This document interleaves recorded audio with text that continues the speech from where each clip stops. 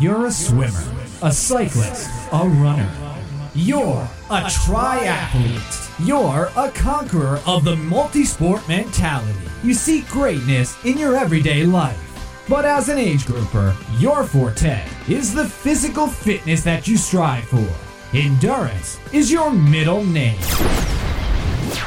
You're listening to the Age Grouper for Life podcast, the ultimate source for living the triathlon lifestyle.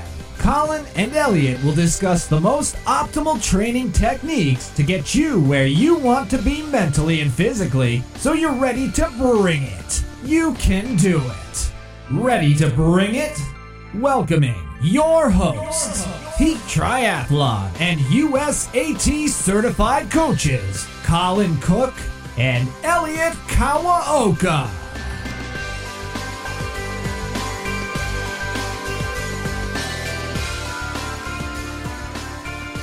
What's going on, everybody? It's Colin with. Hey guys, it's Elliot. And we got a special guest today here, fellow Team Everyman Jack teammate of mine here that we were just joking we've never met or talked to each other before, but James Harrington. What's going on, James? Not much. How you doing? Nice to meet everybody. Yeah, we're happy to have you here. So why don't we kick it off? You want to just give us a little self-bio there? Yeah, sure. Mid 40s, 45, been doing triathlons since I think '05, I think was my first one. Basically thought I was going to, drown. I'm not much of a swimmer, but once I got out of the water, I was okay. Married, 2 kids, 2 daughters, and they're growing up. They're getting active in sports now. Live in the Chicago suburbs. So the summers are great and the winters suck. But other than that, Chicago's nice. Nice. And what is it you do for work? Vice President of Technology Services for a wine, spirits, beer distributor through 14 states and Canada. So nice. Very cool. All right. And you had a little race recently, right? Yeah, Ironman Wisconsin. It was my 4th time doing Wisconsin. So I really enjoy Madison. It's the town, the atmosphere, everything. It's a blast going up there and racing, and it's really easy to get to from Chicago, so that helps as well. Yeah, totally. That one's on my list for sure. We'll talk about that here maybe in a minute. I was actually thinking about doing it next year, but things have changed here now. So, but that's awesome. So I think you did all right? Yeah, it was, I went into it. I knew my fitness was good. It's always a super competitive race. And I was just, keeping the fingers crossed that I could, be 1 or 2 in my age group and, try to pull off a Kona slot. But I ended up placing 1st overall, which I have never done in any large Ironman or 70.3 event or everything. So it was a bit unexpected, that's for sure. Yeah, that's incredible. And you decided to wait till you were 45 to do it, huh? Yeah. No, that's incredible. Congratulations on many levels here, but especially to win an Ironman at 45 is pretty badass. Yeah, I definitely, it was, I talking to a couple of people, I was like, things just kind of fell my way. Alfredo, a teammate of mine who's super strong, great biker, he flatted. He ended up only finishing, 2 to 3 minutes behind me. He had a flat. And then the 2nd place guy, it just kind of faded on the run. When we started the run, I think I was 15 to 17 minutes behind him, I think. So, I just had to have the luck of Alfredo having a flat, unfortunately. And, the other gentleman, I had not met him before, but I found out after the fact it was his first Ironman. So, that first Ironman, you never really know how to go into it and pacing and everything else. So I think he just kind of, he still ran a 3:18, which is, falling apart on the run at a 3:18. That's a good point. Yeah. I try to track most of the races, and actually I didn't have anybody racing. Or one, I guess, kind of so I wasn't following until like the run though. But then I saw you creeping in, you and Alfredo creeping in on him. I was like, holy shit, this could happen here. Yeah.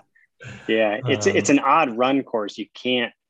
I only saw him like, I think it was probably, I was probably at about mile 4 and he was probably at about 7 or 7.5, because the way it does some really weird out and backs and stuff. And that was the only time I saw him until like mile 22, when we had another little out and back section, just because it does all kind of really weird loops and stuff. And so you don't really get to see kind of the people in front of you. And they had combined the half and the full. So the full was running with a bunch of people that were doing the half. So it got really hard to kind of see like who's in front of me, who's not in front of me. So I really didn't have that much of a clue until later in the run, from hearing people. Was really kind of the only way I could kind of figure it out. So yeah. And what mile did you pass him at? Do you remember? Probably just before 26. Wow. Yeah. It was about a half mile, a quarter right to a half mile from the finish line, was where I caught him right at the Capitol Square area. He gave me a high five and said, "You've got this." And wow, that's cool. I kept going. And the only thing I didn't know, because it's, it's like all the new swim starts, is you don't know where you started in relation to that person. You could have been in front, behind, whatever. So it ended up being he was up in front of me starting the swim. So at that point, I already had like 2 minutes, but I had no idea until after I crossed the finish line and saw the time. I didn't know that he had started the swim actually ahead of me. So I just assumed, hey, look, he's in front of me. I need to be in front of him. So right. The only one unfortunate thing I guess I would say is I guess Mike Riley didn't quite know that either, huh? No, yeah. He messed up on the finish. And then we were having an interview afterwards. I saw that. And he called me Ben, and then he started to call Ben James. And then also the next morning at the awards, he said, Ben, he was the first place. And then Ben was like, no, I wasn't first. I was second. And he was like, oh, really? Oh, so even at the awards the next day. So, oh, well, that's all right. Oh, that's crazy. Yeah, I did put the live feed on to see you cross there, and I did do that. I was like, oh, come on, guy just won an Ironman and called the wrong name. I didn't hear it until people told me after the fact. I was just, all wrapped up in the moment, and I did not even honestly hear it. So I could care less. Right. No, totally. Absolutely. That's what matters. So you said that was your 4th time doing Wisconsin, and I know I've seen some pictures of you in Hawaii. How many total Ironmans have you done, and how many Hawaiis? That was my 16th Ironman, and I think I've done Hawaii five times. Nice. So yeah, and I'm in that rollover of multiple times. I'll do St. George and Hawaii next year, because my rollover was from technically 2020 to 2021, and now it's St. George, and then I took the slot at Wisconsin, so I'll do October back out there. So yeah, well, you'll see both Elliot and I, both of them here. So all right, yeah, I don't have fond memories of St. George. I do not have fond memories. I did the full back when they had the full. I did it in 2010 and 2012, and I think they were probably my 2 slowest Ironmans, and just not fun. I did it in 2012 as well, and I vowed I'd never go back there. I know, that's what I said too. Yeah, I was actually making that joke with somebody earlier today. It's like, it's funny what a world championship will change in your mindset, and you say, all right, maybe I'll go back now. Yeah, we can rationalize it as it's a different course now. It's not the same as it was before. So no, as long as we don't get the conditions we got in 2012, it should be a good day. Yeah, especially in because I'm not a strong swimmer, so I don't need the swells on the swim. I can deal with on the bike, because everybody's got to deal with the wind. I'm just not a strong swimmer, so let me just have nice, flat, calm water, and then I don't care what it does after that. Yeah, that's fair. And what do you consider your strength of the 3 here? My bike's been coming along over the last few years, but I still feel like it's my run. I really enjoy the run. Like if I were to give up triathlon, say I pick one of the 3, I would keep running for sure. I really enjoy running. So my runs developed over the last few years. I think I finally have nailed kind of some pacing and stuff, and been able to have some good solid runs. And I think part of that too is I've gotten better on the bike, and so kind of helps to set the run up a little bit more as well. So do you have a running background at all, or I mean, I see I looked up your times and you're an amazing bike runner. I mean, no, I mean, I definitely ran a catch little me. bit in high school. Like high school, I ran a little bit, but that was it. And then nothing really in college or anything. Occasional, little 5K here and there and everything, but not really. Just enjoy running. Yeah. And what got you into triathlon? When I was doing my MBA, one of my teammates did triathlons, and at the time, I was kind of just doing some, general running and hiking, and I'd bike every maybe couple weeks or something like that, a couple times a month. And he's like, "Hey, you should try it." And I went out and swam with him a couple times in the pool, and figured I could make it a length or two of the pool. So how much different could it be, once you get into the open water? And after that, I was kind of hooked. I really like the variation, everything else that it brings into it, and the challenges of the course and everything else, and competitors, and just Mother Nature and everything else. So, like I said, I've told people it just keeps me out of trouble. Keeps me from. At the time, I lived in Las Vegas, and it was mid-20s, late 20s, so it keeps me from going out to the bars and going to everything else, and keeps me tired and keeps me going, keeps me out of the bars and drinking and having fun. So having fun in a different way. Absolutely. I hear you on that one. Yeah. Very cool. And yeah, what'd you end up running in Wisconsin? I ran a 3:01. I was trying so hard to try to break 3. Because it's kind of something I've had on, as a goal for a long time to try to break 3. That was my best run. I think I've had a 3:04 before, maybe. And I was close to just some of those hills in kind of the second loop. And I was like, I just a little bit missed by a little bit, but that's okay. Yeah. I'll take the overall win and not Absolutely. end up having the I'd take that trade off for sure. Yeah. I'll see. I think I could do it, with that course is not that difficult. There are a few hills. And we lucked out with the weather was perfect. I mean, it was like low 70s, like cloudy the entire time, maybe a little bit of wind, but it wasn't, for running wise, it was great. I mean, it can be hot and humid there and everything else. Yeah. We didn't have any of that. So, yeah. What do you think of that bike course? I like the bike course. It's got constant ups, downs, you got a lot of turns, that type of stuff. So you kind of got to pay attention all the time. You're not just kind of stuck in the aero bars going, straight and flat and whatnot. So I think it really helps to kind of break things up and keep you going, keeps you on your toes. You got times when you can hop out of the saddle and stretch your back. And, there are climbs, and the climb adds up a lot over the miles, but it's not like a, slow, steady, long climb type of thing. So I think it really just helps to break it up. And over the past few years, they've repaved a lot of the roads where some of them used to be kind of rough and, just sort of Midwest, kind of farm country roads. And they've repaved a lot of them. So the road conditions are actually, I think, really good. So yeah, it does help. The road quality not being great. Yeah. And I heard it was improved this year, which is great. Yeah. That's cool. Nice. And so what's, do you have a coach? I just use Purple Patch Fitness. I use kind of their little, what do they call it? Like Tri Squad or something like that. It's more just like an online type of thing. I use it I love the structure of the bikes. And I do probably 98, 99% on Zwift indoor. Like I almost never go outside. So it's super convenient for me to have the workouts, and I can kind of plug and play and move workouts around and, kind of create my own workouts and do some stuff. And then I follow the runs really good. The swims.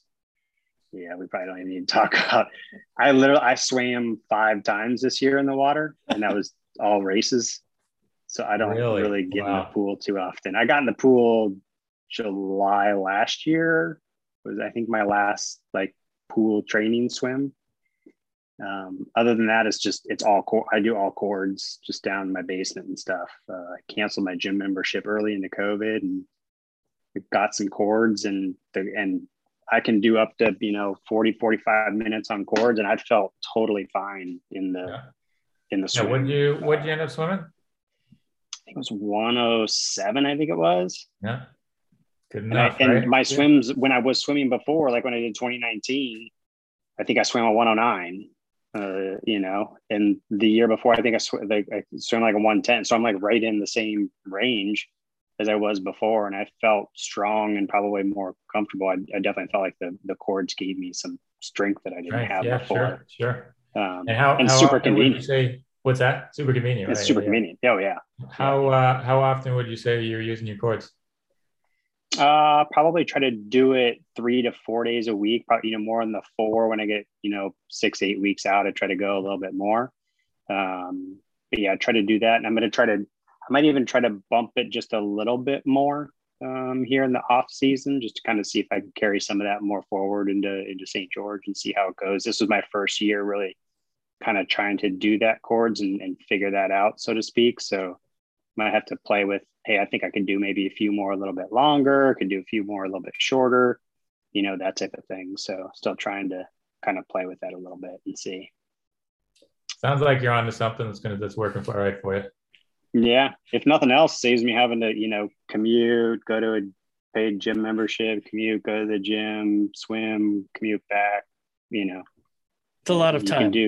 Oh yeah. Yeah, for sure. So, and if it's going to get me 1 minute different, 2 minute difference, that type of thing. It's like, is that really worth it? In a busy life and family and everything else. I don't know. That might not be worth it for me. I don't know. Well, you could be like me and you could buy an endless pool and then you could still find excuses to not swim. I have seen that, and that would be super cool down in the basement. Throw it down in the basement or out in the garage. That'd be awesome. It is a nice tool, but the convenience factor definitely helps, but it's still got to do it. Yeah. Did you put it in? Now, is it in your basement or garage? It is. Yep. Yeah, basement? I've got it in my basement. Yeah. Okay. All right.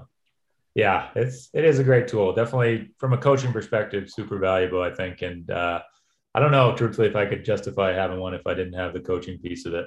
But it is really helpful. Yeah. Yeah. So nice. So tell us a little bit more about like your work life. So it sounds like you were mentioning you were traveling even just a couple of weeks ago. Like, do you have to travel a lot? Like what's things look like for you? Yeah, COVID has really changed how we done stuff. I mean, I have not been to the office since March of 2020. So they just extended our work from home again now through to January 22. So I've still been, working from my home office. Prior to COVID, I was probably traveling 60 to 70% of the time. Wow. And when I wasn't traveling, I would, commute into, our local office, which is about an hour and 10 minutes each way.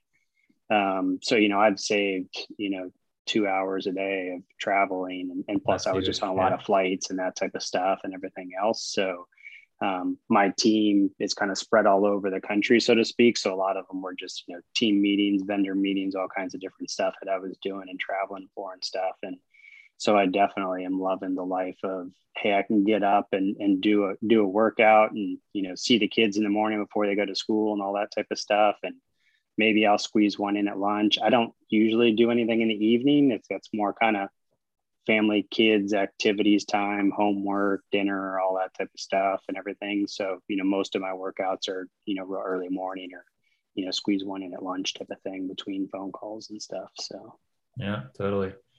When you were traveling, did you find would you work out a lot on the road and you found ways to make it work or? Yeah, I was usually pretty good about it. I mean, the thing that sucked would be hotel exercise bikes. I mean, the good thing was I usually traveled to the same cities. So I had a decent idea of which hotels kind of had an okay setup versus not so good setup. But still, 2 hours on a, life fitness cycle and, some tiny little room that's, like 80 degrees with the air conditioner going is just not the best. I would usually try to, move around workouts so that I was doing more run workouts because I could always find a spot to run outside or treadmill or whatever else. Those were usually easier than bikes. So, but yeah, I was still usually pretty consistent. That tough part was just more the unknowns of travel and kind of hey, you got to get up super early and, do a 6 a.m. flight, or you're doing a late flight, and just kind of the disruption that you kind of have there, and kind of disrupting the sleep and all that other type of stuff. And then, throws off kind of food and diet and eating and all those, just everything just kind of seems to pile up against you, so to speak. And it's a lot easier when you're, now that I'm here, I, make all my own meals, and super easy. You can eat consistent and healthy, and timing and all those type of things. So it definitely, that is definitely more conducive to the training and racing schedule. That's for sure. Yeah, I can definitely agree. I used to have to travel quite a bit, and COVID definitely, put an end to that for now here anyways. And, to me, actually looking back, I just didn't even realize how much it was impacting me, and like, how much better I feel without having that travel in my life, and sure the heck don't miss it. Oh yeah, for sure. Yeah. I mean, you got some frequent flyer points and, hotel stuff, but it, I've seen my kids. Yeah, I've only had 2 trips, and they were both short ones. They were both like 2-day trips, since COVID. And other than that, it's, seen my daughters, every morning, and see them every day. Before it was like all over the place, so that's been the kind of the blessing of COVID, is being able to see the family every single day is awesome. Totally. Yeah. How old are your girls? 9 and 11. Cool. Nice. Are they playing sports or? Yeah, one is pretty set in soccer. She's been doing pretty much just soccer, so that keeps her pretty busy with like a kind of a local travel club soccer. And the other one's doing volleyball and cross country. So she's the one that's kind of doing a different one. Almost every year we've gone through tennis, volleyball, swimming, rock climbing, soccer, running, softball, tennis. Like, I mean, she's gone through everything, which I think is great. She'll try something for a couple months and be like, "I was fun. Let me try the next thing." And she gives it her all when she goes and does that sport, and she's like, "Okay, that one's not for me. Let me go to the next one." She's just like her dad. She doesn't like swimming. Yeah. Yeah. She did not stick with swimming for long. Nice. And how about your wife? Does she train at all or anything? No, I think I kind of try to correlate it to she shops like I work out. So, if the triathlon is in a nice location and, preferably like warm weather and a beach and stuff, she loves it. Otherwise, she's like, maybe I'll miss this race. I hear you on that one. Yeah, absolutely. But no, she's totally supportive, and she's actually coaching my daughter's volleyball. She played volleyball back in college. She's coaching my daughter's volleyball. So she's loving that, coaching them and seeing the kids and working with the kids at school and stuff. So very cool. That's awesome. So what do you think of what's happening with the World Championships there?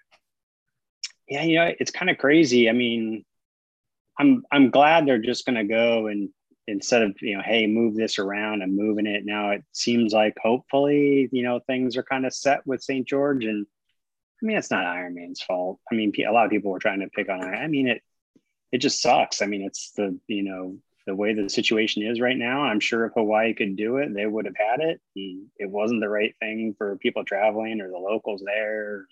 So let's just do it, get it done, over with. It'll be fun. We'll race. And then hopefully by October, we'll be back into our normal rotation, so we just got to adjust and adapt. And they picked they picked a course. It's going to be tough. It's going to be competitive. It's, it's not going to be Florida, which is pancake flat and, that type of stuff. So they picked a course that'll, challenge everybody, and, looking forward to it. So. Yeah, totally. Yeah. What do you think? Do you think the field's going to be strong? I mean, I think it will be for US. Yeah. I mean, I think US based athletes, because it's going to be fairly easy for them to get to. I think a lot of it's, non-US, it's really going to depend on what people can do from a travel perspective, and will they just defer to October because they feel a little better about deferring to October. And I mean, I think too, it's going to depend, if you've never gone to Kona before, you're going to pick St. George, you're going to pick Kona. I mean, you're going to pick Kona. And just for the whole atmosphere and everything else that's around it and stuff like that. So I think there are a lot of factors that kind of go into it. And, I mean, if I hadn't raced Wisconsin and qualified, I probably would have deferred to October and not gone to St. George too, but I had just, a week or two before, qualified and moved it. So, I enjoy Kona. Kona's fun. I don't go there. Like, I'm not going to win my age group there or anything like that. I mean, I'm just going there to have fun, and it ends up being the same time of the year, overlaps with our wedding anniversary. So take the kids out of school for a little bit, go there for a long vacation after Kona, and just kind of enjoy the whole atmosphere, have a fun race. And, there's no pressure to try to qualify and all that type of stuff. Just go perform, have a good race, and enjoy the experience. Yeah. Now that's interesting thought I was just thinking about. So you obviously had already qualified, right? Prior to doing Wisconsin, right? You had a world championship slot, we'll call it. But then they hadn't made the announcement of what they were going to do for next year prior to Wisconsin happening. So like, did you have to sign up right away? Like what? Yeah. So chose... at Wisconsin, you had to pick, and because we tried to ask and say, hey, do you have any idea, what's going to happen? What are the deferral options going to be? And I mean, those look, they're like, look, we have no idea. They're like, I'm sure that if you sign up for this one and you've got another one, they're going to be flexible and let you do something, but they had no specifics at all. And when you registered, you only had one option, and that was for the October, 8th race. At the time, they hadn't even had the split of the men's and women's race. So you only had one option when you signed up, and it was that October 22. So, yeah. So I just was hoping that they were going to be flexible with whatever options they came up with, Yeah. Yeah. I wonder if anybody didn't sign up saying, well, I already have a slot.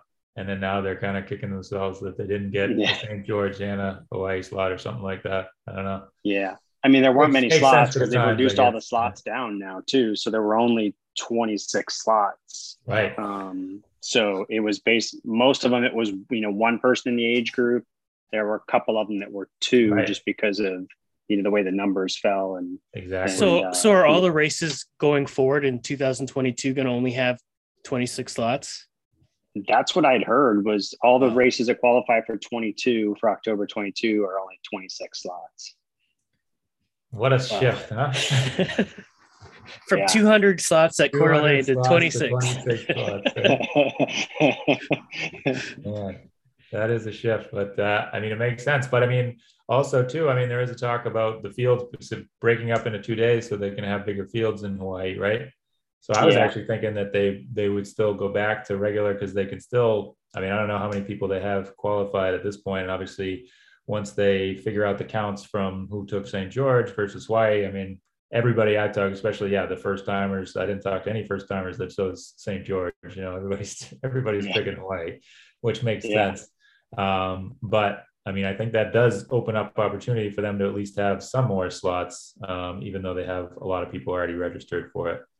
But it'll be interesting how it changes the atmosphere around Kona when it's split into 2 days, and being able to kind of go and watch and spectate the Thursday race and then race again on Saturday and stuff. And so it'll be kind of interesting to see. I was also thinking logistically, it's going to be interesting, like when they let us know which day you're racing on, right?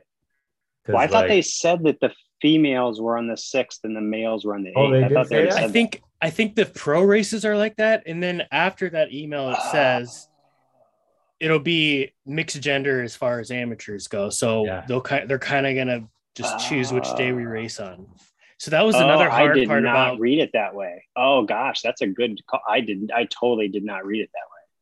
Yeah. So, that could really dictate when you want to get there, right? Depending on which day you're, if you plan to go for the week, but you have it, the earlier day, then you don't have as much time to kind of prep and get acclimated versus. Yeah. Cause I usually don't get there until the Tuesday. I usually fly in like the Tuesday before, because then my wife and kids will usually come either the Thursday or the Friday, and then we'll stay after just to kind of have a little bit more vacation time after. But totally. Yeah. If I get slotted into a Thursday race, like I wouldn't want to get there Tuesday, Right. Heck no. Oh, wow.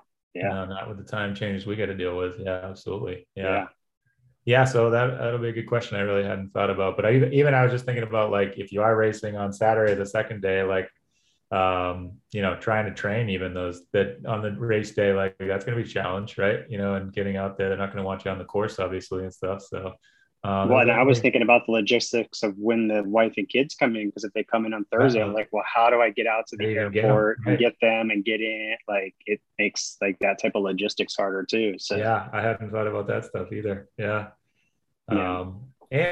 And I mean, we'll see here. It is going to be interesting. It's definitely going to be accommodations are going to be hard to come by here for sure, or harder to come by, right? So yeah. I know I want to talk to Matt of the MJ guys and make sure they're getting the house and like if that's what I've been lucky with still using Marriott points, and I've stayed just at the Courtyard for kind of before the race, and then we'll go out and stay somewhere else after the race. But it's great location. Better than that. But thinking about how they break the race up, I don't know if I'd want to do that. If I'm racing Saturday, that means Thursday I'm going to be listening to, Mike Riley until midnight, and not getting much sleep a night or two before. So it's a good point.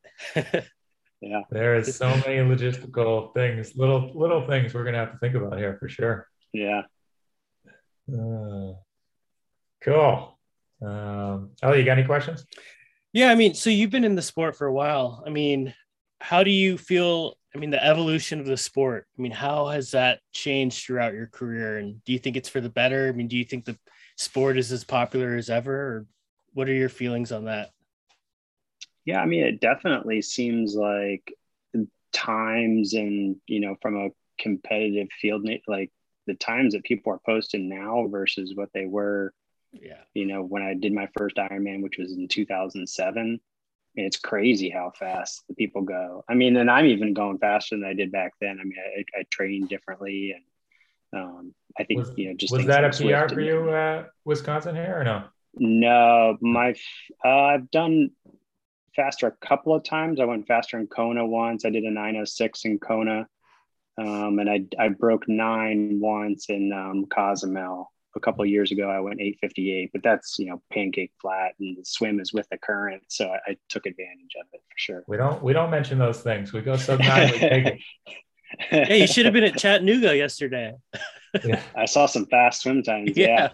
Fast swims, but that bike, I mean, obviously with the 4 extra miles, definitely adds on to the bike there. But sorry, I think Cozumel is almost as fast though, I think, because I swam a 52, I think it was 51 or 52 in Cozumel, non-wetsuit, all with the current. I mean, I felt like I could have just, floated on my back and, went like 110. Yeah, that one's on my list. I do want to check out that race. Do you recommend that race? Yeah, I've done it twice. Once before they had changed the course, and then once, I think it was 2018, I think was the second time I did it. It's fairly easy to get to. It's pretty inexpensive from like, lodging and food and everything like that. And it's a little bit hot and humid, not as hot and humid as Kona, I don't think.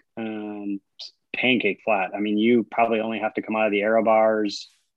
You do like 2.5 laps on the bike, maybe like once every loop, twice every, like 2 sharp corners. And other than that, like you are 100% down in the aero bars. And then the run is pretty flat too. You have some little sections through town where you got some people cheering pretty good. And on the bike, you don't get a lot of crowd support. So you got to be good with just kind of, keeping your head down and pedaling and going. So, but it's I think the water and stuff is just as clear or clearer than Kona, and you got as much coral and, marine life and everything else. So the swim is beautiful. And then, the island's kind of quiet. It's kind of quiet once you get right outside of town. There's not a ton right outside of town. But definitely it's fairly easy to get to, all that type of stuff. So yeah, I enjoyed it. I would do it again for sure. Yeah. Well, yeah. And I kind of cut you off on Elliot's question there. I'd be curious to hear your perspective of how you feel like the sport's changed a bit since, you got involved. Yeah. I mean, I think it's definitely growing. I mean, it's like even talking about costs, like when I had registered for, my first Ironman versus like what I paid for, Hawaii, it's like 2.5 times what I paid, for my very first one. So, supply and demand, I guess it's really, gone up quite a bit. So, I enjoy it. I mean, I try not to let it completely dominate my life, but I really enjoy doing it and enjoying the races and kind of the, local venues that I go to and that type of stuff. I do some smaller races and I do, probably more bigger races than anything else to really just kind of challenge me and keep me going and everything else. Times have gotten super, super competitive over the years. And my guess is that's just because, the sport's grown so much and drawing so many more people in and, kind of pushing each other, so to speak, and then teams like, EMJ and everything else, you got the different teams out there where people kind of feed off each other and collaborate and, what works best and what doesn't, that type of thing. So, a lot of those type of things have changed. I think it seems like for the better. Some of the things, like take Wisconsin, for example, because I've gone up there and I'll go up there like on various weekends, leading up to the race and ride the course and stuff like that. I'm sure it's got to be difficult for some of the, locals and stuff like that live on the course, because they're dealing with, when Wisconsin was in September, they're dealing with people like every nice weekend are out riding the course and that type of stuff. So I think it's on us to just make sure that we're respectful of, the individuals around there. We're not littering, we're not throwing stuff in the ground, we're not going to the bathroom out in the cornfields and stuff like that. So I think we just got to make sure that we're, respecting the neighborhoods and all that stuff that we're going through and everything like that. And, respectful of the people and all that type of stuff. So I think as long as we're doing that, I'm sure that the, people will be more than accommodating. At least it seems like it's been that way in situations I've been in. So. Yeah, so especially with that being your home turf, what do you think about the change of the date?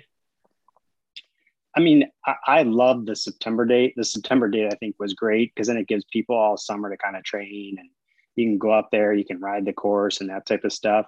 Weather's usually pretty nice. I mean, I know it can vary a little bit in September. I think June is going to be hot, humid. I mean, you could have afternoon thunderstorms are really common. I think June is kind of a real iffy date from, like a weather perspective.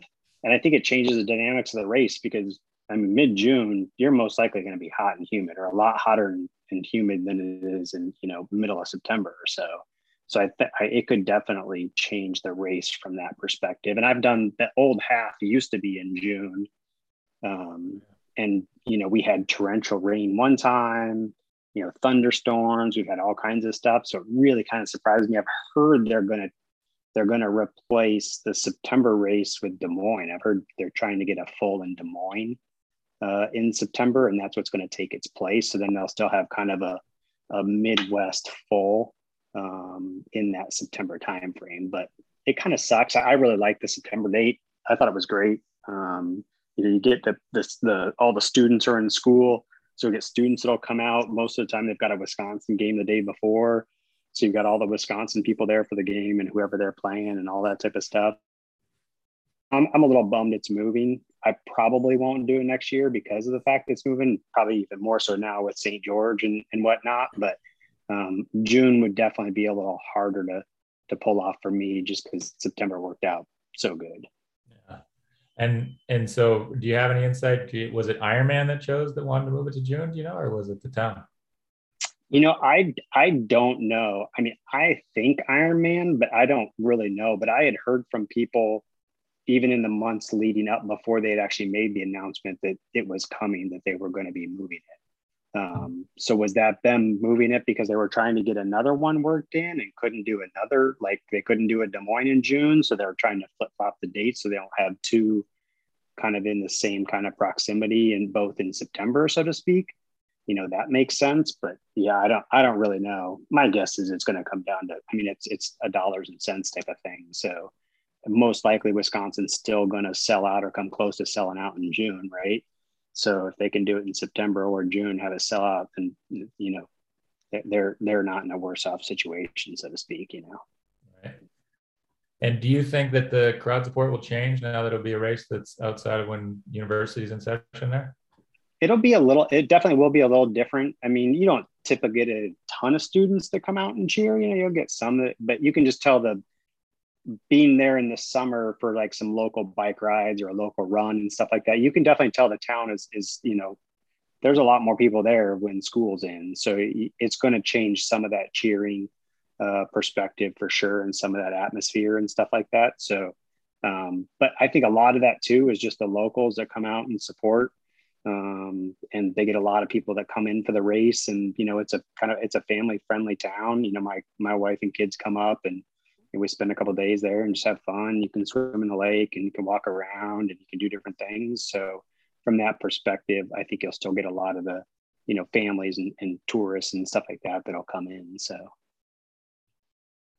very cool. Nice. So how long you been on EMJ? This is my fifth year. Yeah. Nice. So you've been to camp a few times and everything? Yeah. Yeah. Camp is fun. I usually get way left behind in the water. That's for sure. And then even on the bike, I mean, and the run too. So, I mean, I get smoked on all of them, but it's fun. It's a great atmosphere. You're bunked up in a house with, usually they split the houses about 50-50. So you got, 30, 35 guys in each house. And, I mean, Rich does an amazing job of, coordinating everything, and all the times are right on. We've got swims and bikes and everything else all coordinated out, and he's got everything like down to a T, down to a science. It's perfect. And it's just fun. Just get to meet people from all over the place and go out and, hammer on the bike and hammer on the run, and then, try to stay afloat on the swim, for me. Totally. Well, I don't think it's going to happen here. The window may be closing here, but I've been trying to recruit Elliot to apply and try and get in on the action here. But okay, yeah. Need some more people from the West Coast and Pacific Northwest, right? Not California. We need to go a little bit outside of California. He's up there. He's a perfect candidate, But yeah. Cool. Well, hopefully we'll have camp and actually get to meet in person here this come March here, right? Yeah, for sure. And I guess another motivator, Elliot, we'll see what happens with camp, if it'll be in Vegas or just primarily in St. George, right? But hopefully we'll get some time on the St. George course as we prep for that. Yeah, I would imagine they probably would try to either at least do a bike ride up there, or I wonder if they'll end up, switching the whole thing there. Yeah. Because you'd probably still fly in and out of Vegas. Because I mean, right. I would. Yeah. It's a little harder to get in and out of St. George. So. Right. Yeah. What do you think, Elliot? Still thinking about it. You guys are just so fast. I kind of base my performance at races based off the EMJ team. Like, oh, I'm next to an EMJ guy at least. At least I'm doing fairly decent. Nice. Yeah. Good deal. Cool. You got any other questions, Elliot? Yeah, I mean, so like I said, I mean, you've been in the sport for a long time. I mean, what keeps you motivated year in and year out? I mean, you're on like an elite amateur triathlon team. You've qualified and done well in Hawaii multiple times. I mean, what kind of drives you year in and year out? I think you've really got to enjoy the training. If you don't like the training, the racing is nothing. I mean, the training is, that's where the time and effort and everything else is put in. And I enjoy the training. I enjoy pushing myself and kind of seeing where I can take myself. And not only do I do most of my, biking indoor, but I mean, my running, like I do almost all of it solo. So from a mental aspect, I mean, if you can go and throw, 5-6 hours staring at the basement wall and Zwift and stuff, then once you get outside, it's like, wow, there's so many things out here. This is beautiful. And the time goes by so fast. So I just enjoy pushing myself and kind of just seeing what I can do versus myself. And it's not really so much against the competitors out there. I mean, I enjoy the competition and it pushes me to, go harder and go faster, but just, pushing myself. I mean, I think about where I was at, 10 or 15 years ago when I started, and wish I knew some of the things I know now from a training perspective and recovery and eating and all that type of stuff. That, I pretty much learned through just, trial and error and, and training and whatnot. So, and I just enjoy kind of the being fit and being active and, going out with my kids and, my oldest daughter on a lot of my runs, she'll just ride her bike and ride along with me on some of my runs and stuff like that. She enjoys it. I can just tell the influence that it puts on the kids and stuff like that from a, healthy kind of living. And then at the same time, it's not all, 100%, salads and everything else. I have the ice cream with them and I have the cookies with them every now and then and kind of show them that, you can kind of reward yourself. You just got to kind of do it in moderation, Yep. So it's a lifestyle. That's kind of what I try to explain to everyone. It's the racing is nice, but it really is just the daily training regimen and it's enjoyable. And I think it's the consistency, consistency and, just like that's the one thing over the last couple of years, I feel like my training has been, so much more consistent, don't have the real big, ebbs and swings in the bike and the run and stuff. And I think that's really what has helped and seen my performances, get better and or more consistent is really just that consistent training and consistent diet and things like that. Now, in my mid 40s, I mean, I can't go in that long stuff and recover like I used to. So you kind of have to listen to your body and know what you can and can't do. And, the diet and nutrition, I think plays a big part of that I probably ignored for the better part of my late 20s and early 30s. Cool. That's great. Awesome, man. Well, yeah, really appreciate you jumping on here and sharing your story here. That's congrats again on the win and doing it here for the middle age here. I'm not going with that other word here, right? But still getting better, doing amazing things. Mid 40s here is pretty awesome. Yeah, thank you. Yeah, thanks for having me. It's great to meet you and great to catch up. Totally. Cool. All right, everybody. Well, thanks for listening here, and we'll catch you in the next one here.